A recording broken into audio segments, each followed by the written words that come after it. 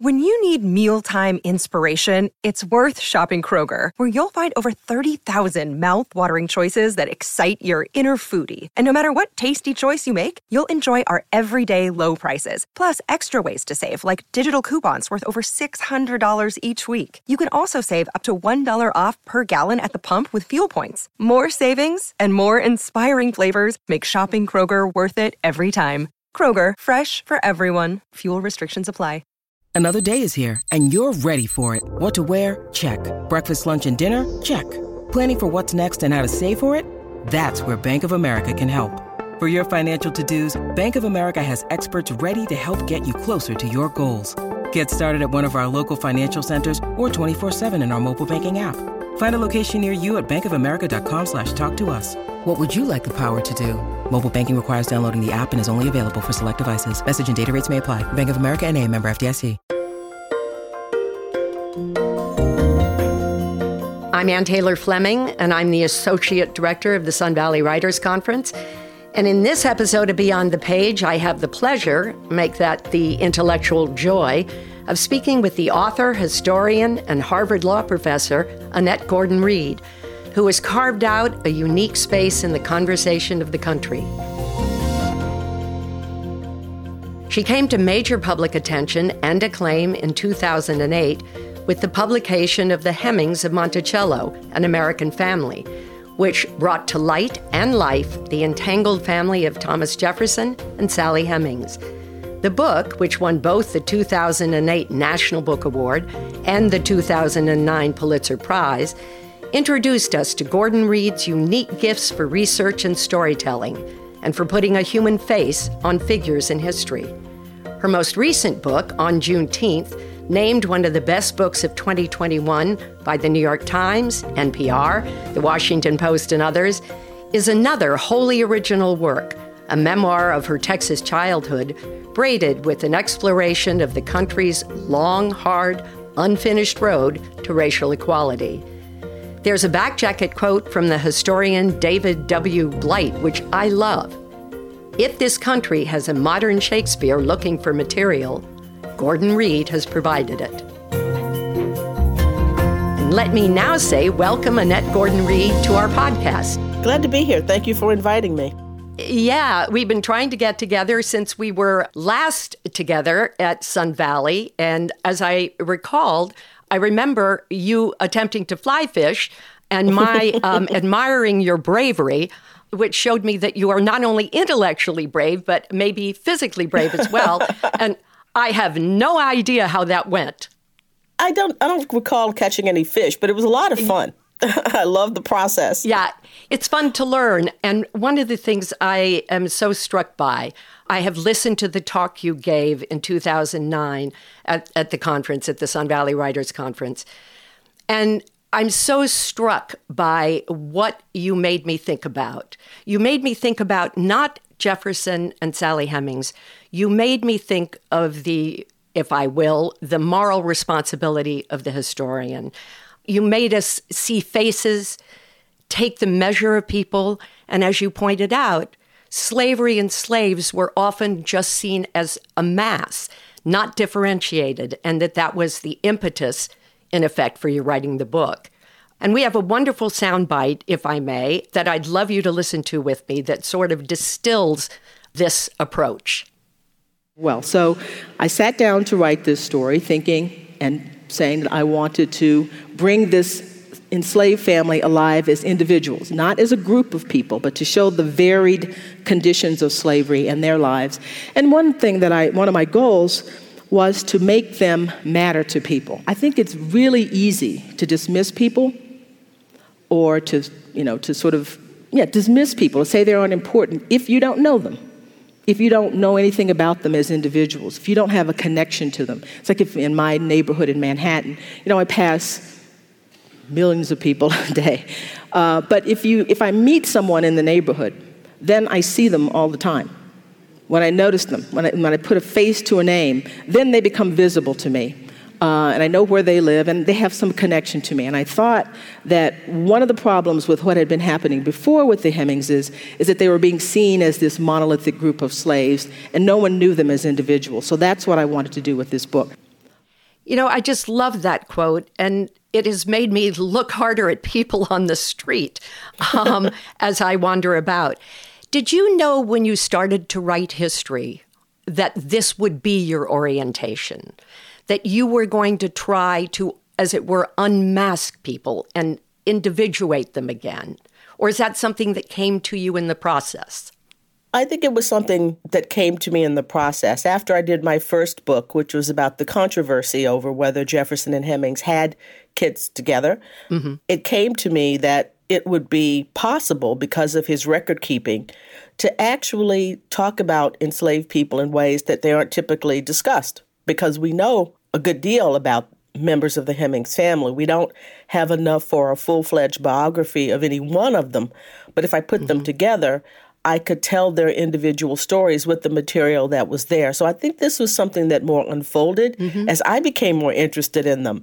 As I learned more about them, I thought, wow, what would it be like to go to France and to learn how to become a chef and to be in this different environment? And so I began to see James Hemings in a different light, in a way that I'd seen him before, when I really began to think about it. So this was an unfolding process for me, I think.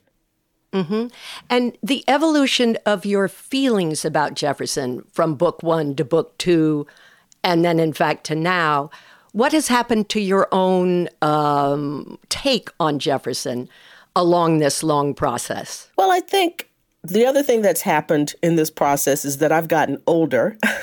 And as I've gotten older, inescapably, fortunately older. And yes.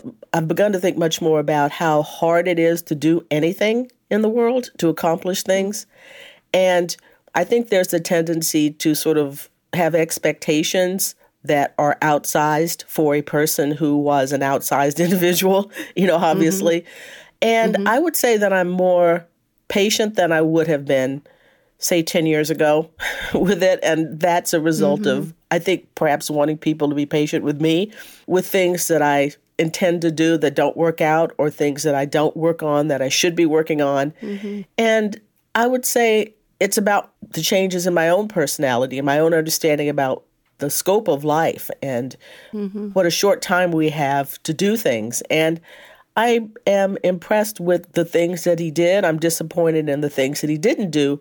But it's a lot to ask, for someone to do all of the things that I think he should have done. I mean, it would have been better if he had freed the people whom he enslaved. There's no question about that. As for moving the needle on slavery as an institution, I think that would have been a really tough thing. And I think he looked at the situation and realized he could not do anything. He would not be able to persuade his fellow Virginians to free enslaved people without a fight. And so I think he turned his attention to the things that he could do, and that was politics, being president of the United States of America, fostering what he thought was the welfare of a country that he was sort of the original American exceptionalist that had a special mission in the world. And that's what he focused on. I wish he'd done other things, but this is a long way of saying is that I think I've become a bit more tolerant than I was in the beginning. It's so interesting. Do you find that the culture has grown potentially less tolerant? Oh, absolutely. We've gone in different directions on this. I think you're going one way and the country's going a different way on this question. But I really do think it's the personal aspect of it, thinking of getting older myself and then working on this subject that I've been working on for a number of years. There's this sense of, I just have a different view of it. It's not a question of forgiving someone. Someone said the other day that I had forgiven Thomas Jefferson. I'm not. That's a little melodramatic dramatic in my mind. But I think I do have more of an understanding about what it means to grow older and what you can accomplish in the given lifespan that we have. One of the things that I'm struck by, I talked to the historian biographer, Scott Berg, about Wilson, and we were talking about changing the names of buildings at Princeton. And he was talking about presentism. Is it fair to look back at people like Jefferson, like a Wilson, and ask of them to be in tune with our present day thoughts, moral stances, etc.? And I'm wondering if that's also part of this.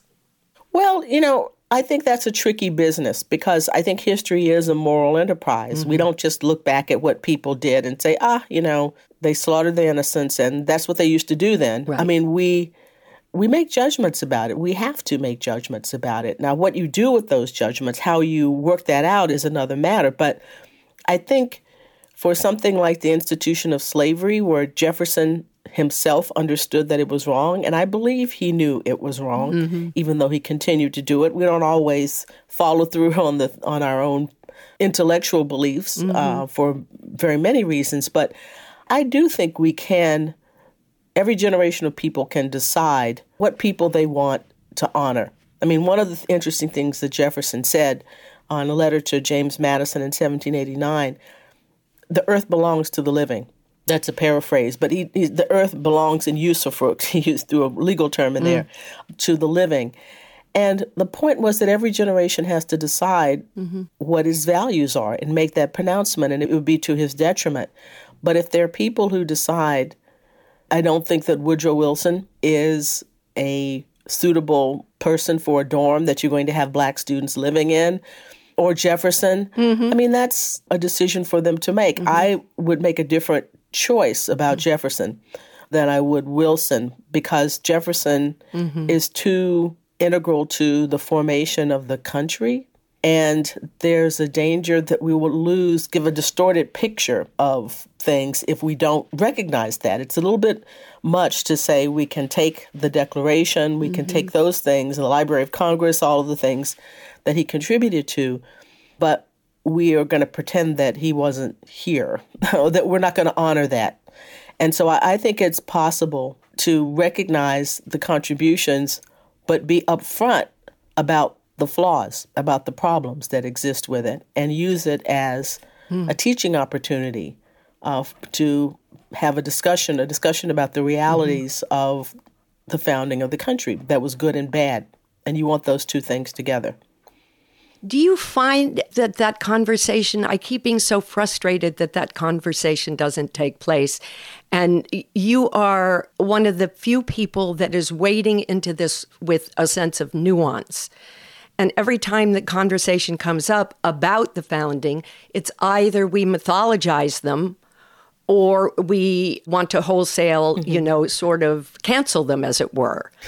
So is it frustrating for you in any sense to be a person of aging wisdom and nuance as this conversation goes on around us? Well, it's frustrating, but it's understandable because I'm not dismissing the real concerns that people have. And I have to be honest with myself and think about, my position here. This is my subject, and I've chosen to write about him and Monticello and slavery to see the American founding largely through his life. And so maybe I have to have enough humility to understand that maybe I'm wrong. I mean, maybe my approach is not the best, but it's the best that I know how to do. I do think that there's something to the idea of keeping the focus on both things, both, the parts that are good and the parts that are bad, because you really do get a sense of, to me, it gives a sense of the nation itself. I mean, it's a more realistic picture of the nation when you have both of those things together. So Jefferson is God, Jefferson is the devil. Those things are not useful to me, even though I do understand the impulse that people have to want to like him, to want to be admiring of this Renaissance person. And on the other hand, to revile him because he held people as enslaved people when he knew, and he wrote some of the most trenchant arguments against slavery that have been created.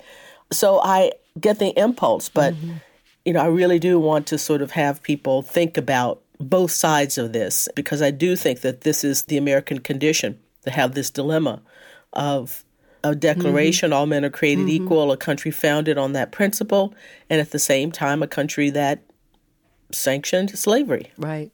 What do your students think of this? The students you have now, I'm so fascinated because you're in a classroom. I know it's law, but this is your subject. And young people now, what is their reaction to Jefferson, to the sense that you're putting forth of a complicated man, the good, the bad, the country, the good and bad. It seems that we are so wedded to the notion of one narrative in a life. Are your students receptive to the idea of the more complex human and the more complex founders? Well, I think they are. I teach in the history department and the law school, and very often I have law students and history students together, and history students alone. I think a number of them are, and it could be self-selection. You know, these are people who've chosen to take my class, and they understand. In the main, probably a number of them understand what my position is, but I have found students willing to have these discussions. I do think that Jefferson's star has fallen comparatively, particularly with the advent of Hamilton, which is sort of a strange thing because the image of Hamilton that's created in the play is more attractive than the actual Hamilton. I mean, I would think that they probably he's the scrappy immigrant underdog, right? And in real life, he was the scrappy immigrant underdog, but he was also a champion of the super 1%, right? And so he was an elitist and all of that. But that doesn't come through in the play as much. But he's an enormously appealing figure there. So I think Jefferson, in some ways, culturally, has suffered because of that as well. Very interesting. I noticed that you were not for taking down the Jefferson statue in the New York City Council. Very interesting. Your objection was very interesting. Can you tell me what that objection was? Well, I thought that he was a part of New York. I mean, he was the Secretary of State here. He lived here. And it was crucial to his election. There was a historical component to him being there. What I really wanted, I'm on the board of the New York Historical Society, and I really welcomed the idea of having him there because we could do an exhibit, and we'll likely do some sort of exhibit that talks about him as a Secretary of State, his connections to New York, but also the question of slavery and the question of race as a matter, which is part of it. It's a big part of it as well, because Jefferson actually wrote about race in ways that other founders did not, even other founders who held enslaved people. So there's a lot there to work with. And I thought that would be an opportunity to work with it, to do that. Something along the lines of the wonderful exhibit that the New York Historical Society did about slavery overall, to have a smaller version of that so that we could have this discussion. We could have it out in a way to talk about the complexity of this. Right. Well, I want to turn now to On Juneteenth, which it's just an amazing book because it sneaks up on you. You're reading a memoir and you're reading history. Where was the way in for you? It braids your story and Texas and race in the most amazingly sort of simple, and I mean that as a total compliment, way. I'm following along and suddenly I'm in a classroom with you. And then I'm talking about the mythology of cowboys in Texas, and it all holds together in a magical way. So I was wondering, what was your starting point? Did you say, I'm going to write a memoir, or I'm going to write about Texas? Or how did it come about? Well, the starting point was my editor, Bob Weil, has been after me for a number of years to write a book about Texas. Okay. And we thought that it would be a big book about Texas. It still may be a big book about Texas someday, but we thought it was going to be that. And a year ago, actually, it's not, this is all running together, but I did a piece for the New Yorker about the holiday on Juneteenth. And some months before that, I had done a review of 5 books for the New York Review of Books about Texas. So Texas was on my mind. And we were in the pandemic, and we were thinking about, I was thinking about what I could do during this time period as we were holed up at home, not able to go anywhere.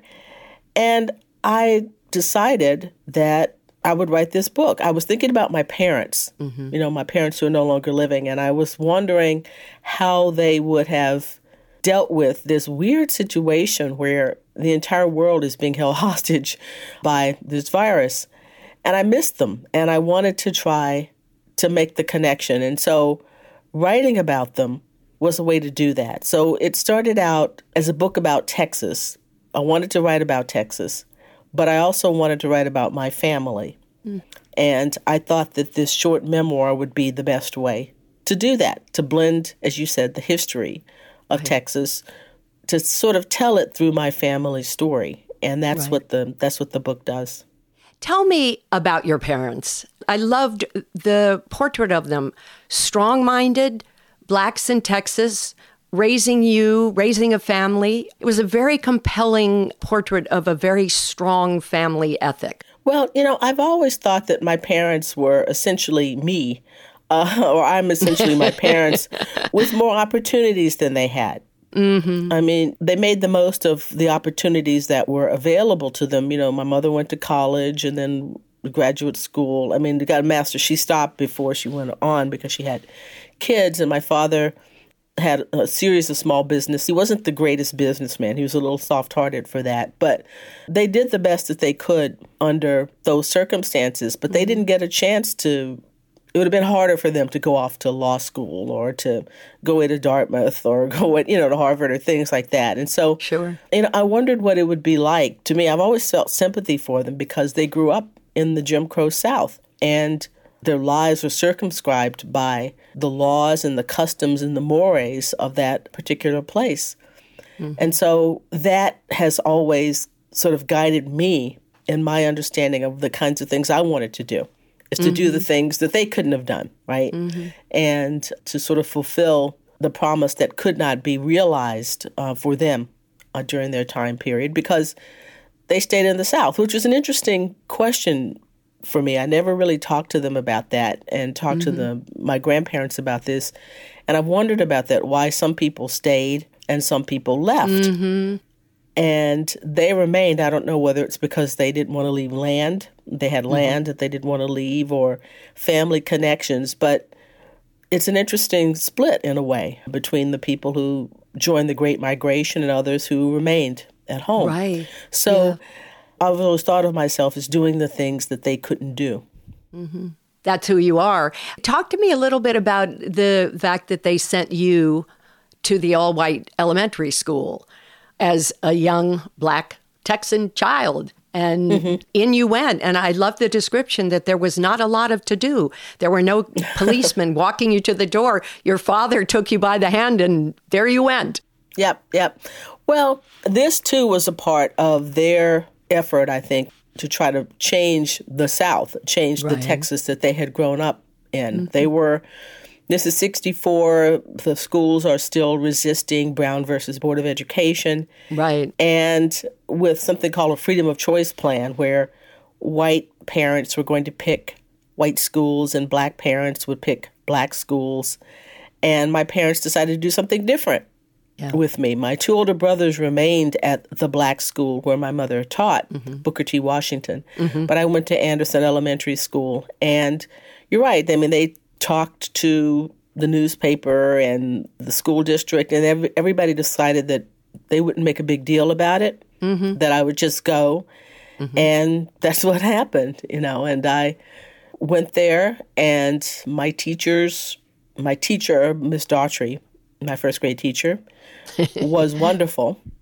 And she couldn't have been better. And I wish I had said this in the book because I hadn't thought of it until the end.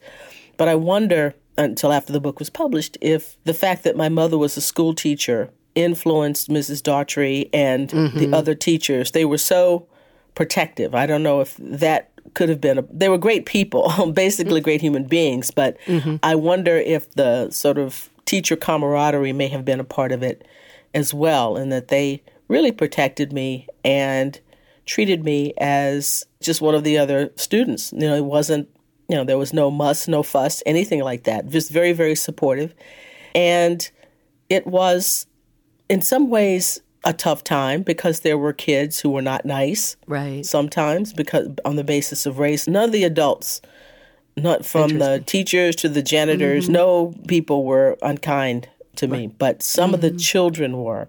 And some of them were nice, too. So I got a sense of good and bad from my classmates and the kids who were in schools with me. So I knew that not all white people were the same.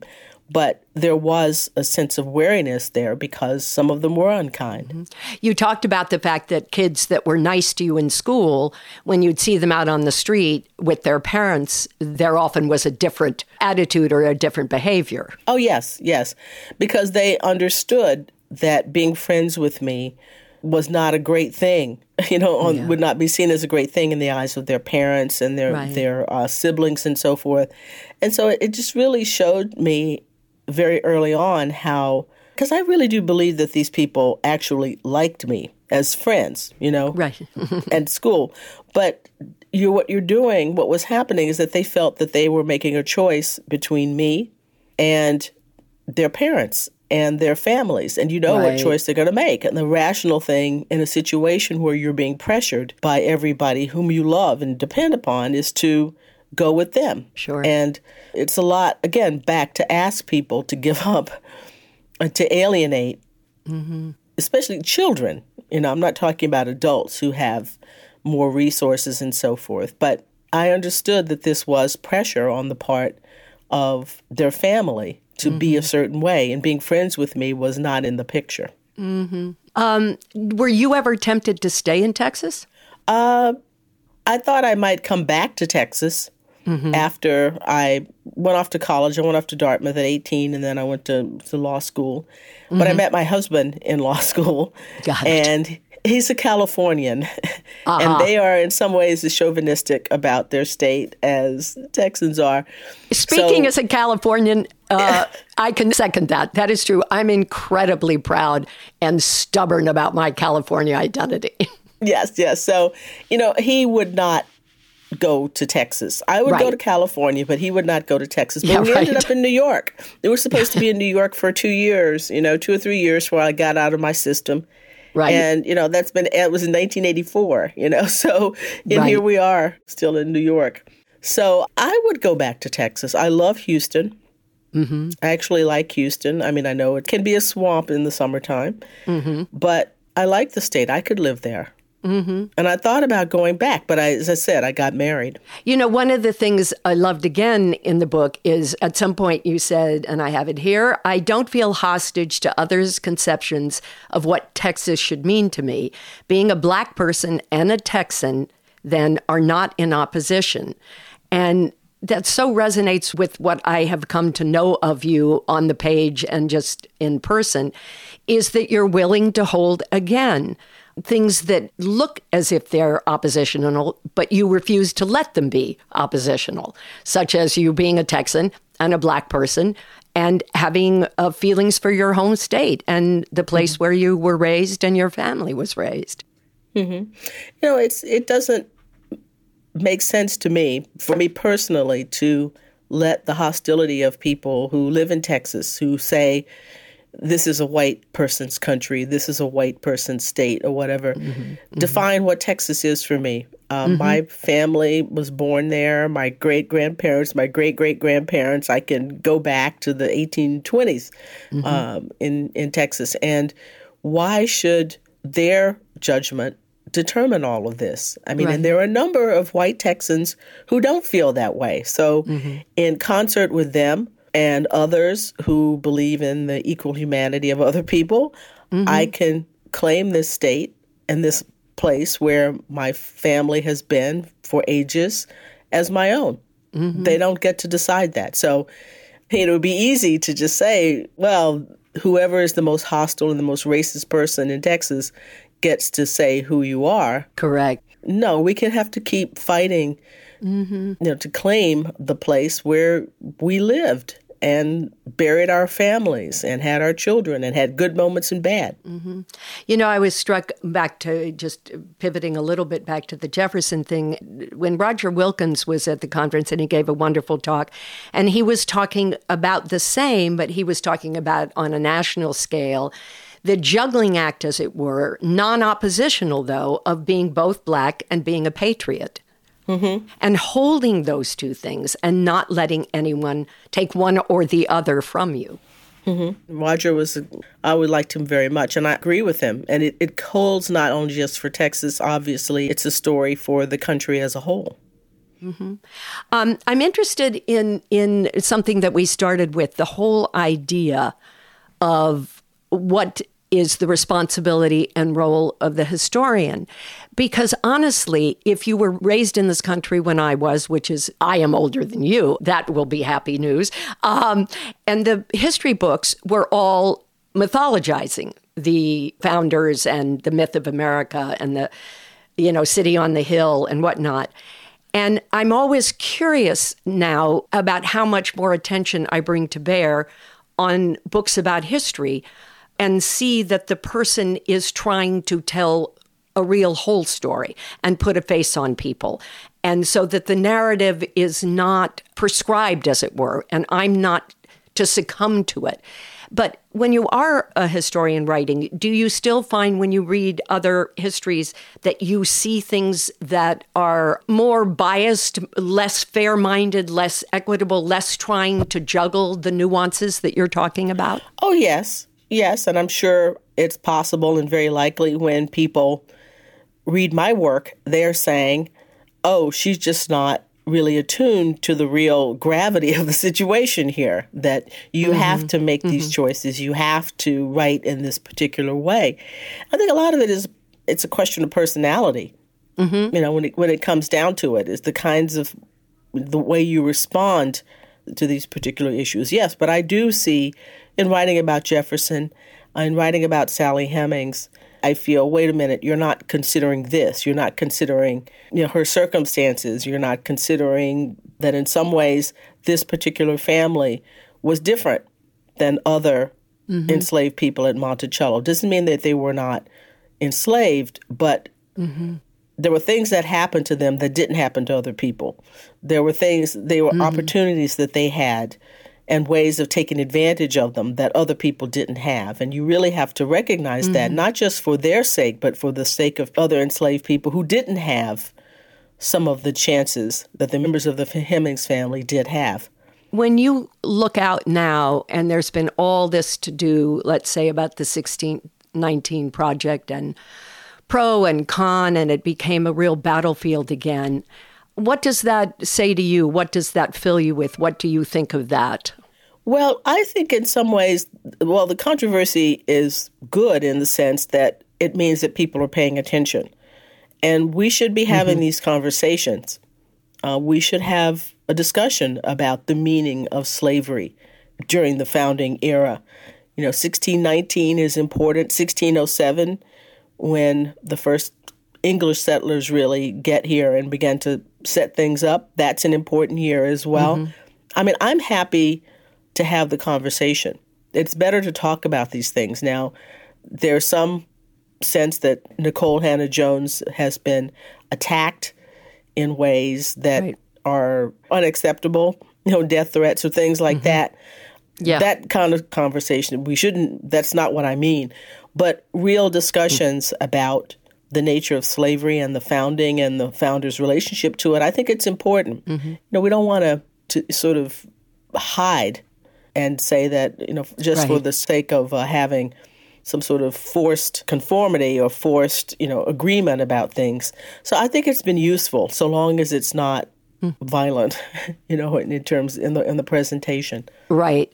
And as to the school boards and school book controversy and censorship and all of that, does that worry you as you look abroad in this? That's the most worrisome thing, and I really hope people stand up against all of that. I mean, the idea that because you don't want to read a book, it means that nobody gets a chance to read it in the public venue is really frightening. And I think most Americans don't agree with that, will not agree with this. And I'm hoping that there will be some pushback against this because it really does show that there is some guilt, I think, about some of the things that happened in the past. And the idea that you're going to assuage that or get rid of that by hiding it is just wrong. Young people have ways of finding out lots of things, and I don't think they're going to appreciate the fact that people tried to hide things from them. Their parents and others tried to hide things from them, because that never works. No, certainly not with everything that's out and about now.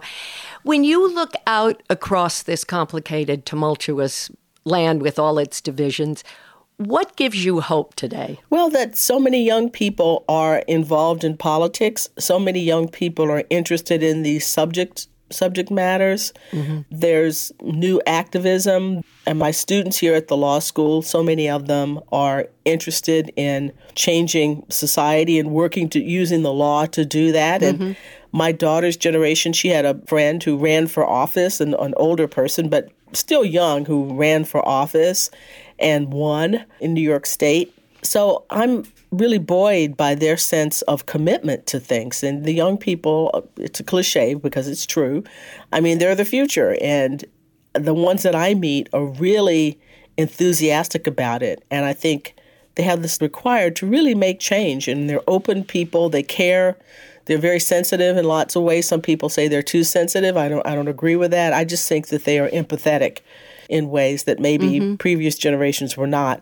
So when I look at young people, I feel very, very optimistic.